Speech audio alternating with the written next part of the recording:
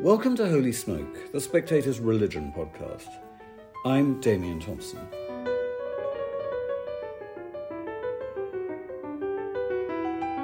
The world's most tyrannical regime has managed to survive for 75 years without most people in the West giving it a second's thought. It has the world's worst human rights record. 10% of its population live in conditions of modern slavery. Some 200,000 of its citizens are imprisoned in labour camps, and they include anyone who professes faith in Christ, because it is, by a considerable margin, the world's most anti-Christian society. I'm talking, of course, about North Korea.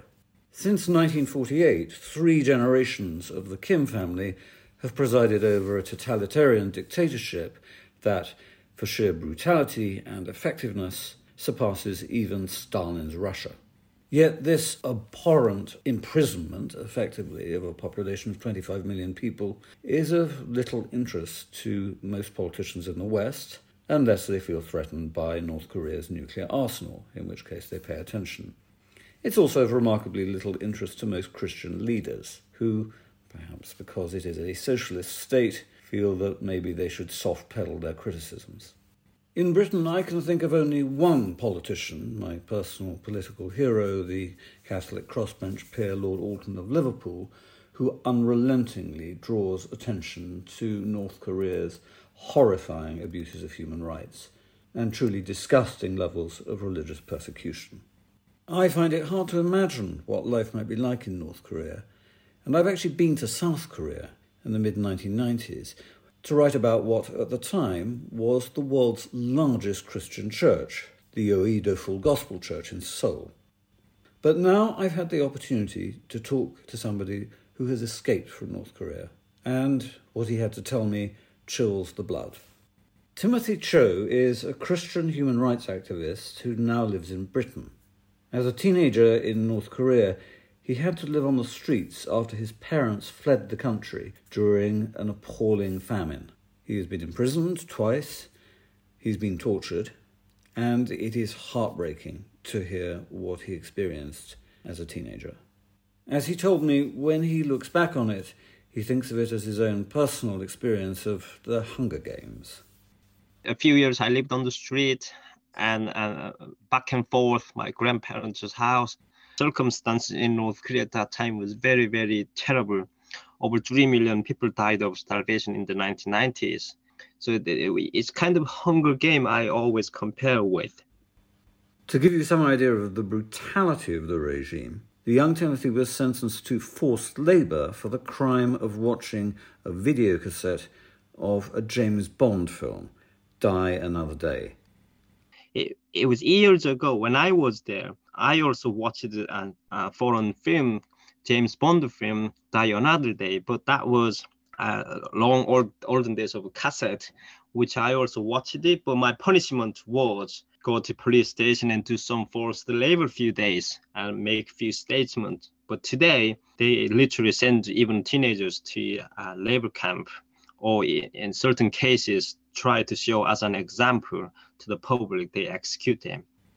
The North Korean regime isn't remotely troubled by executing young people for cultural crimes, and indeed at least one person has died by firing squad for circulating copies of the South Korean drama Squid Game. But perhaps no crime is more heinous than converting to Christianity. For 75 years, anti-Christian propaganda in North Korean schools has been nothing short of hysterical. And as a child, Timothy Cho experienced it himself. One example in a school textbook, like how this young boy collected firewood and coming down from mountain. And he was passing by a missionary's apple farm. And the wind blows that moment and dropped an apple on the floor. And he picked it up. That missionary guy saw that boy was picking up an apple. And then what missionary did, he tied this boy on the tree and dropped chemical acid on his forehead until his death. And so this was one example of a school textbook, how they portrayed Christian missionaries used to come kidnapping and take children's blood out. It's like a vampire story they have created by themselves. Of course, you could argue that North Korea has its own state religion, which is the cult-like worship of its founder, Kim Il-sung, and his bloodline, and that this quasi-religion survives after 75 years is partly a function of one of North Korea's secret weapons, the visiting of punishment not only on dissidents, but on generations of their families. It's a crime that can't be erased. As Timothy says, some people still believe the propaganda. Those who don't, pretend.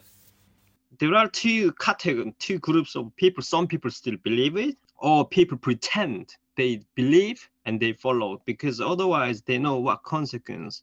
If they don't follow it, or even if they don't pretend, and they know what's going to happen to their family, because when father make an act of treason, that goes all the way to third generations. And that's really still happening in North Korea. This is one of the things North Korea is very, very work hard on this.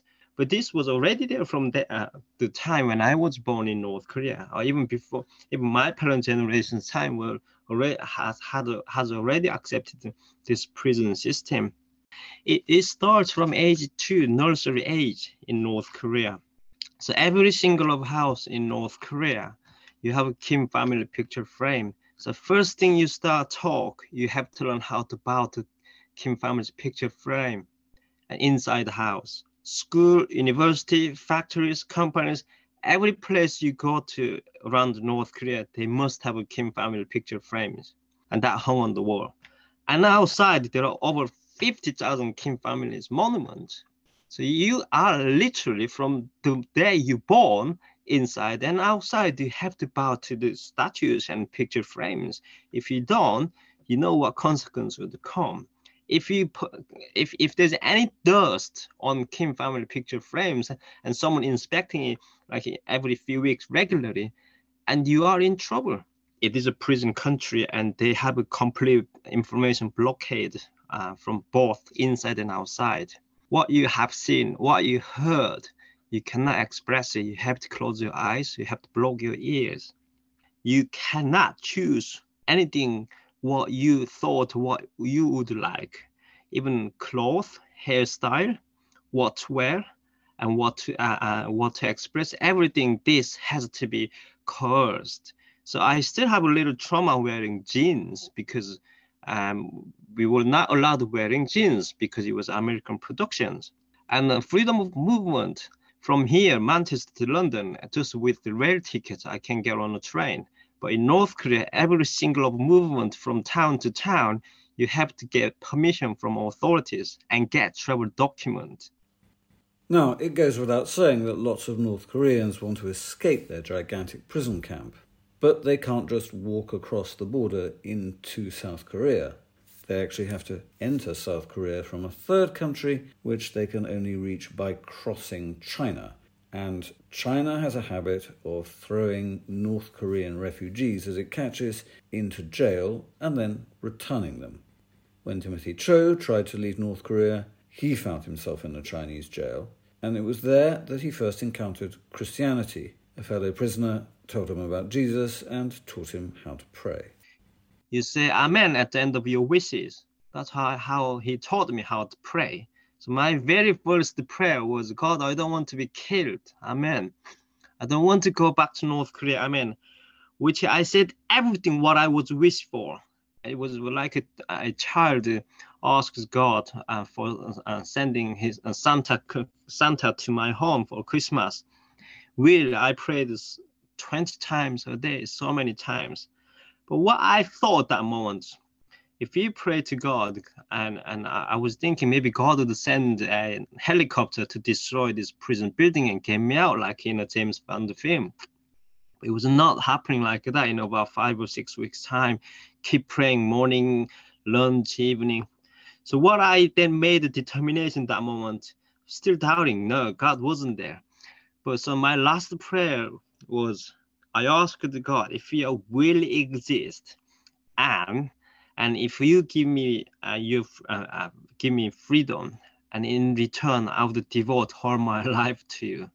But if I was sent back to North Korea and I was executed or I was killed by myself during the repatriation, I told God I was going to deny your existence. That was my last prayer until the last day when two men visited me in the prison.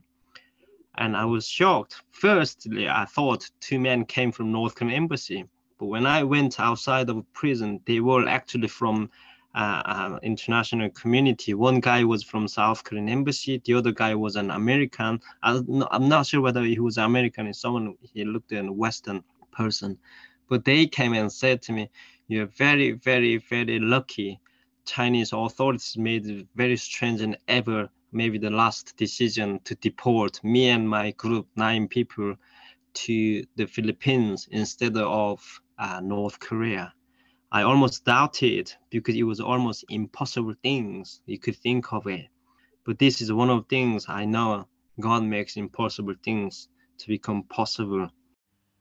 And one of the impossible things that happened was that this year, Timothy, who in fact had made more than one attempt to escape from North Korea, now based in Manchester, addressed the Geneva Summit for Human Rights and Democracy, which is held during the annual session of the United Nations Human Rights Council.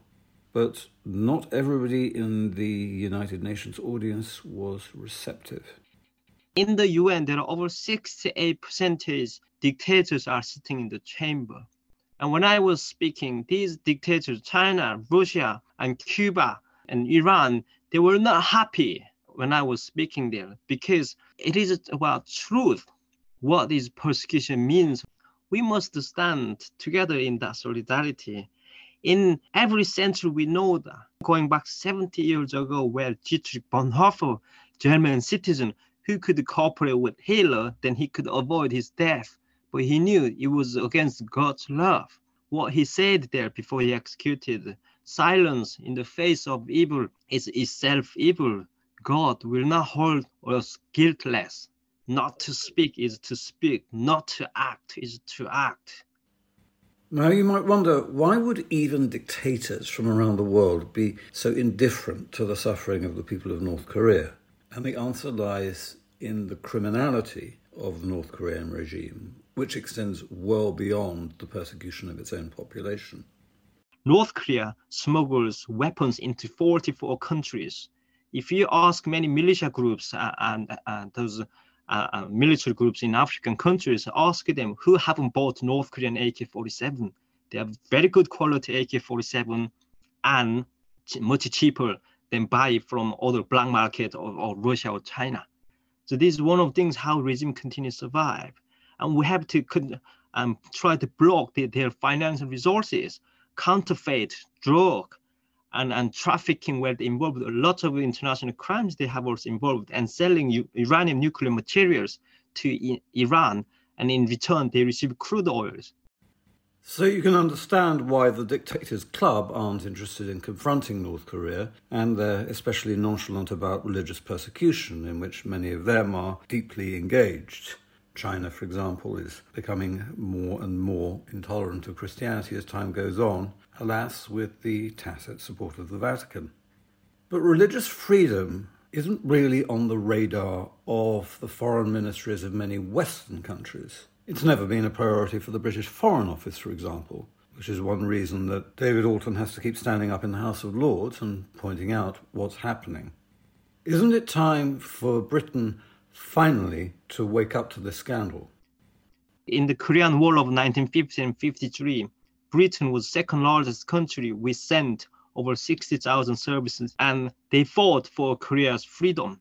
This is one of the reasons how South Korea is prosperous and freedom of religion is everywhere in South Korea, yet half side of Korea still remain in darkness and totalitarianism. And so this task UK as well as a Security Council member, I must continue urge their role to take this, because it's not just about individual stand for those who can't speak for themselves, but democratic countries also take equal responsibilities. If we don't do that, because the darkness will come on our doorstep. Indeed it will. And some people would say it already has.